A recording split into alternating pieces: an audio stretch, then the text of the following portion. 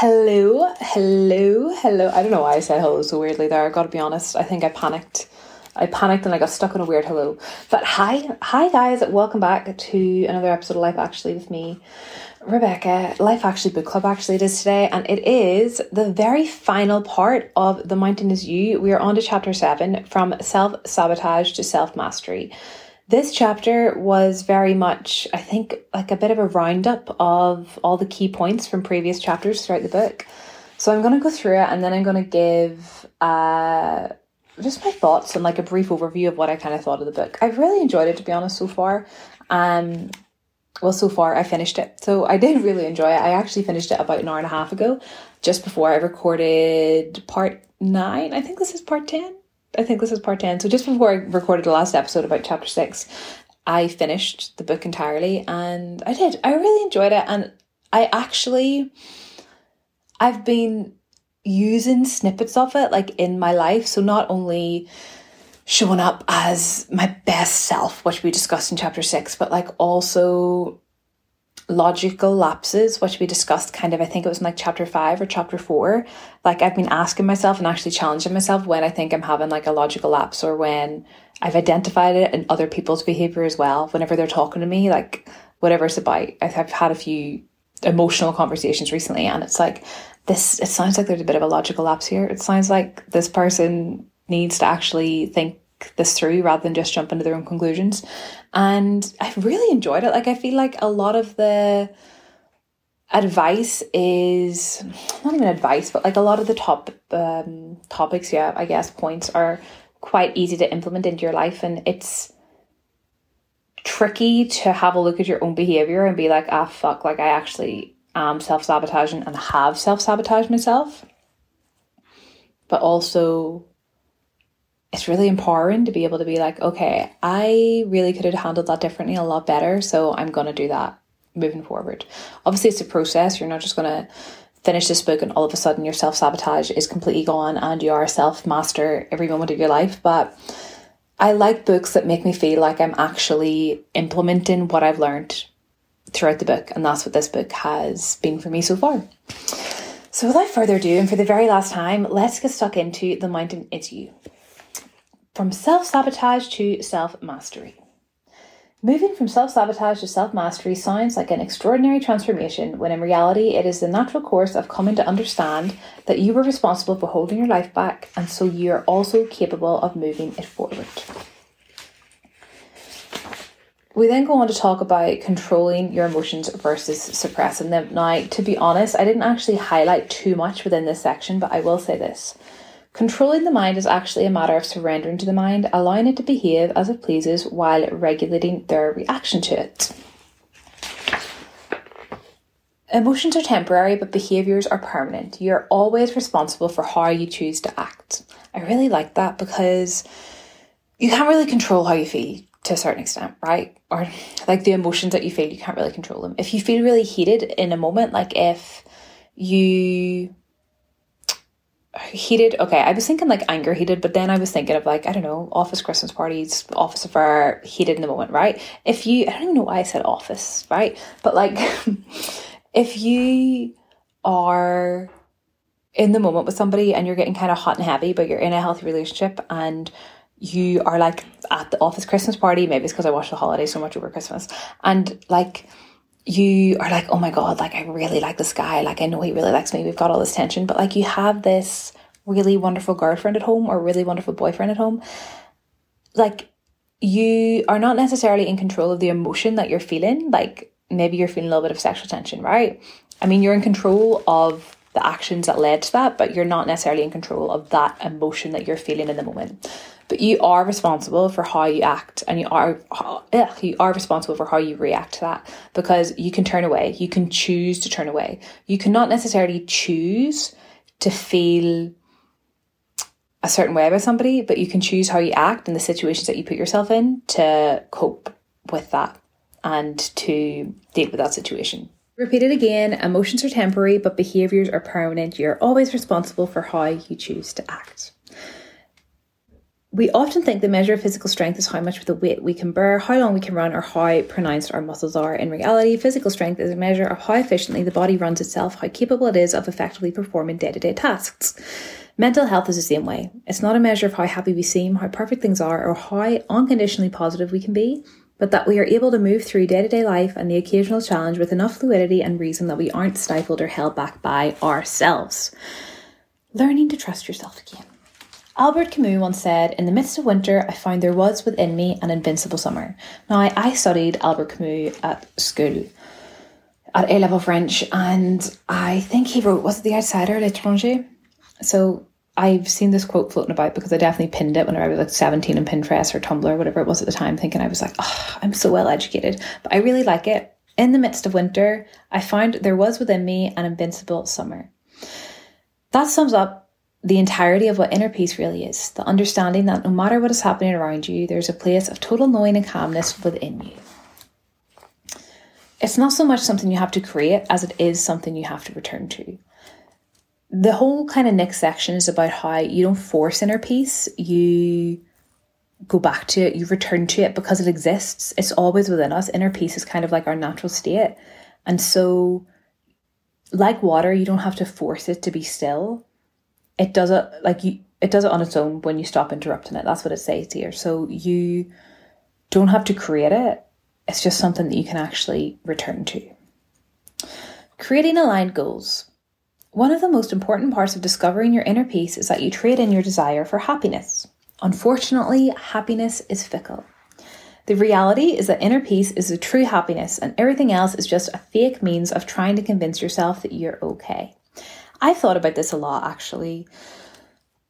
Happiness is fickle, and I love happiness, and I love joy, and I would love to to be joyous every single day. But my natural state and everybody's natural state is just to be at peace. It's just to be calm. It's not to have anxiety. It's not to have worries. It's to be at peace so that we can experience those moments of joy and those moments of happiness. Because if we're constantly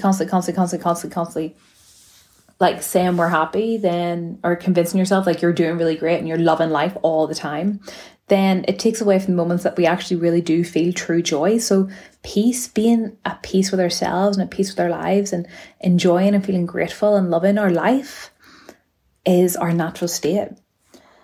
Think about it this way. What do you typically imagine will bring you happiness? Money, a relationship, a promotion? What happens when you achieve those things? Consistently throughout all of humankind, the answer is the same. You return to your baseline. This is because this kind of happiness is not real. It is not, or it is only being completely at peace with whenever you're in any given day that you will find a genuine sense of wonder, presence, and joy. So I said in the last episode that my boyfriend Matthew and I were literally talking about this last night because we have got our lovely flat now. We've got each other. We're in a really good place. But it's kind of like we have ticked like all those boxes and we've been working towards this for the last couple of months and now we've got it all. It's a bit like, okay, what do we do now?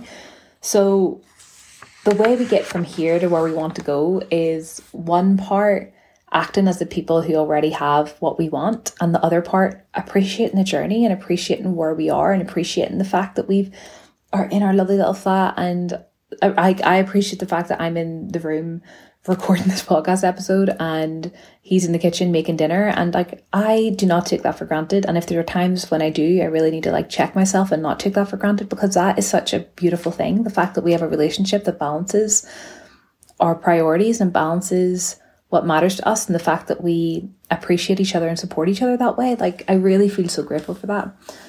And that is like something that wasn't necessarily on my list, on my vision board, but like it's happened and I'm really grateful for that. And that brings me a lot of peace, knowing that I'm in a relationship with a man who like, well, one, loves to cook in general, but was like, I also love to cook, and we like split the cooking between us. Even if he's not necessarily really in the mood to cook tonight, he knows that this is a priority for me. So he's cooking so I can record this. And it's those moments, right? Like it's the moments like this that really make life worth living and make you realize that, okay, we're in this really lovely flat, but even if we were in a shithole or in like the shared house that we used to be in, then it would still be really special that we have this. And like, yeah, I don't know, maybe I'm just feeling sloppy because I feel really grateful today. And also I got my nails done and had some M&S cookies, so I'm like really vibing with myself tonight. But I feel like life truly is just about these little moments. And it does bring me so much peace knowing that I have created like a life like this. It's not all the time, obviously, but like, you know, it matters. All these moments matter. Finding your own peace. Finding inner peace isn't always so much about just sitting in the lotus position until wisdom becomes you. It's about making the uncomfortable decision to stay with your discomfort and to choose differently. A really amazing way to find your inner peace is to constantly remind yourself that your worries are a fabrication of your mind's need to identify potential threats for survival. And true happiness is being here in the moment. I actually really, truly get behind this. Like, something that I started doing years ago, I think it was whenever I was doing my A-levels, or more probably at university, where I would lie awake. In fact, no, I'll tell you when it was. When I was on my placement year and I was living in Bicester and I was doing my internship at Reno, right? I would like lie awake some nights and like be really worried. And I had no reason to be, because I didn't have any deadlines for the first time in my life.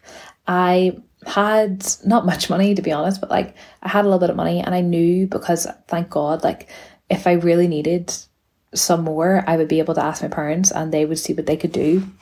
And I'm obviously really grateful for that. I was literally getting paid absolute pennies, so really needed it. But I knew that. So if I wasn't like, when was this? Yeah, like I wasn't at 23. 23. Like I didn't have any boy worries. I didn't have any money worries, like debt or anything like that. Like it was just, my mind would wander some nights. And I remember sitting in bed and being like, this is the first time in my entire life I actually don't have anything to worry about. And my mind is still finding things to worry about. So whenever I did have a fear, and I would like, that would wake me up at night, or that I would think about before I went to bed, I would just dissect it, and I would dissect why I felt that way and where I thought that was coming from. And then I would like disprove it in my head, and I would do all that whilst I was lying there. So let's say like, oh my God, I'm so anxious, I'm going to fail uni.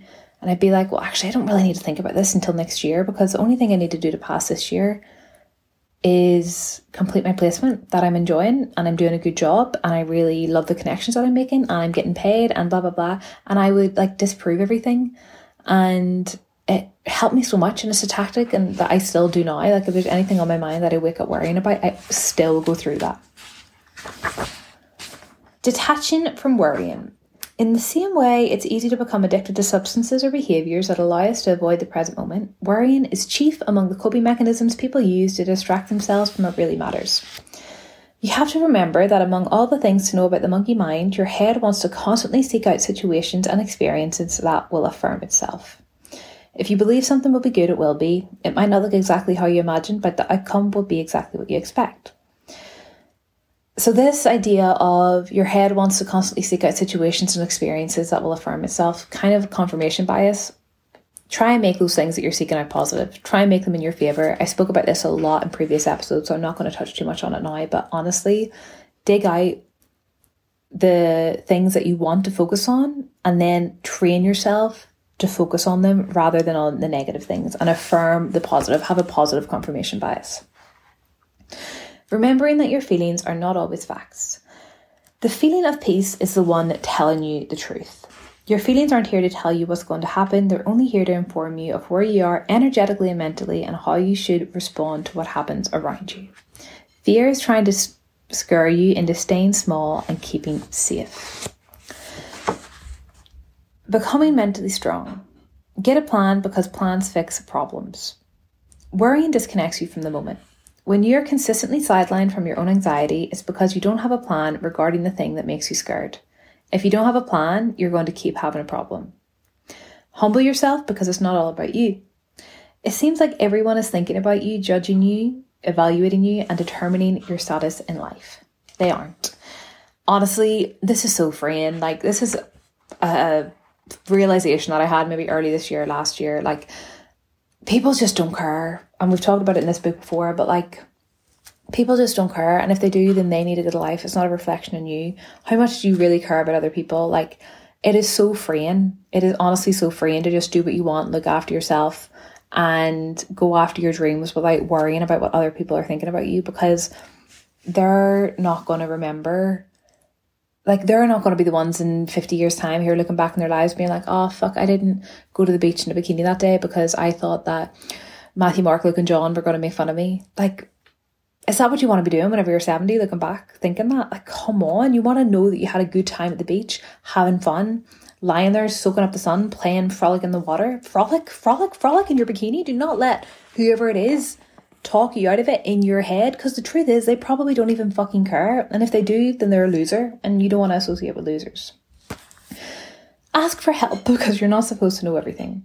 You're not supposed to know everything. That is also incredibly freeing. Know what you don't know and stop false dichotomous thinking. The main reason that people sustain anxiety is due to long-term thinking in either ors, otherwise known as false dichotomies. If I lose my job, I'm a failure. False. If this relationship ends, I'll never find love again. False. If this scary thing happens, I won't be able to go on. False. Anxiety is caused by logic lapses where there's a breach in your reasoning skills. Ultimately, you start thinking in dichotomies which are not only ineffective, but also spook you so much that you are rendered incapable of actually handling your life. Stop trying to be psychic, because this is a cognitive distortion. Given that our most fundamental human fear is of the unknown, it makes sense that we go through mental gymnastics to try to predict certain outcomes in our life. Honestly, worrying just takes away from the present moment. It's not worth it. Take responsibility for your outcomes. Yes, all of them. In the grand scheme of your life, the outcomes that really matter are the ones that are almost completely within your control. It's easier and less scary to pretend as though you're simply a cog in the wheel, but you're not. If you put your energy into leaning toward who you want to be, being productive, taking care of your health and wellness, improving your relationships and self-awareness, then you're just going to live a better life, to be honest. And I think taking responsibility of our outcomes and taking responsibility of our actions is huge, and something that is very easy to avoid. But I mean, I'm 27. I've probably only started taking responsibility for all of my actions and outcomes relatively recently within the past few years, and I bet you're the same. So have a conversation with yourself, have a look at what you're responsible for in your life now and how you've reacted and how you want to react to certain things in the future. Your life will change. Learn how to feel better by processing complex emotions. Forget what happened and focus on how you will make it right. Talk it out, because things are often more complicated in your head. I actually think this is a great thing. I talk to myself constantly. When I used to have a car before I moved to London, I would have full-on conversations with myself in the car on a very regular basis, and it was like therapy, and I just really encourage it. Take triggers as signals, because your wounds need your attention. Honor your discomfort, because it's trying to tell you something. The greatest gift that life will hand you is discomfort. I love that. Discomfort is not trying to punish you, it's trying to show you where you're capable of more, deserving of better, able to change, or meant for far greater things. The greatest gift that life will hand you is discomfort. If you can begin to see your life as a feedback mechanism, that is reflecting who you are with the ultimate goal to help you live better and more fully, all of a sudden you realise that it was never the world standing in your way, but your own mind. How to truly enjoy your life. Stop trying to be happy. Happiness is not something you can chase. It's something you have to allow. Arrive into the present. There's a saying that if you're anxious, it's because you're living in the future, and if you're depressed, it's because you're living in the past. The only place to find happiness is in the present, because that's the only place it truly exists. Practice arriving into today by focusing on taking one day at a time and doing the most with what you have in front of you currently. There's a fine balance between living for the moment and taking care of your future self. Stop trying to assert dominance. You find a lot more happiness by not trying to prove yourself. Definitely learned that as I got older. Lean into the little joys when you find them. Nurture positive relationships when you have them. Being lonely is as much of a risk to your health as smoking. Happiness is not contingent upon you forcing relationships you don't want to be in. Being lonely is as much of a risk to your health as smoking. It's actually kind of shocking, but I would 100% believe him. There's so much research and information and studies that show that community is like the most important thing. So if you find a relationship that you're vibing with, pour not all your energy into it, but give it energy and build it. Learn something new as often as you can. when you approach life as though you already know all there is to know, you're actually closing yourself off to potentially new and better experiences. Think of life as something you can constantly learn from. Everything can be your teacher, and the more you allow your life experiences to shift and change you, the better you and they will become. Again, completely agree with that. And it's so fun not feeling like you need to know everything and not feeling like you have to do everything by yourself. Like, it's fun being a beginner. It's fun learning. Honestly, like, it's just, it makes you feel like a kid in the best possible way. See challenging times as opportunities for transformation. Be aware of what you give your energy to. Schedule time to do nothing. To feel fulfilled each day is absolutely a conscious choice. It isn't going to happen by accident, FYI. The irony of feeling good is that it's not something you can force, it's something you have to allow. Much like happiness, sometimes you just have to surrender to your feelings so that you can move through them and feel good. And sometimes you have to actually schedule time to play and schedule time to do nothing and just enjoy life for what it is. Enjoying life is living it out in both the simplest and most transformative ways possible. Part of that is simply letting yourself show up and be how you are. Becoming a master of yourself. Mastery is to realise that we are equipped with the exact traits we need to overcome the mountains before us, and in fact doing so is the ultimate calling of our lives. We are not only capable, we are destined. Your life is just beginning. In fact, my favourite thing from the last couple of pages is enjoying life is living it out in both the simplest and most transformative way possible. Part of that is simply letting yourself show up and be who and how you are. And that's it, folks. That's the end of chapter 7, The Mountain Is You. I really love that. Be who and how you are.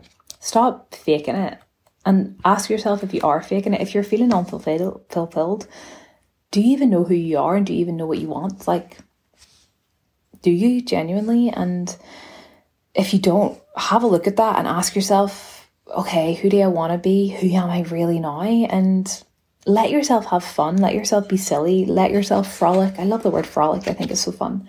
Let yourself be a kid and don't take life too seriously. And I think that's the biggest lesson I've had in the past couple of years is just have fucking fun. People don't really care that much. You shouldn't care that much. And just have a good time because we're here for a short time and it should be a fun one. This book, like I said at the beginning, I really enjoyed it. Sorry, you can probably hear me flicking through it. It says in the front, the ultimate seeker's guide for those brave enough to free their true north and take their power back. Would I say it's the most life-changing book I've ever read? I don't know. But I would say it's been really great for actually not beating around the bush, assessing the behaviours in my life that don't actually serve me, and reminding myself that, like, it's okay to feel, like, it's okay to process things, it's okay to feel sad sometimes, it's okay to be disappointed sometimes, but to use that as fuel and to learn from it rather than just to be sad. So I think I'll do an Instagram post, like, properly summing everything up. But, like,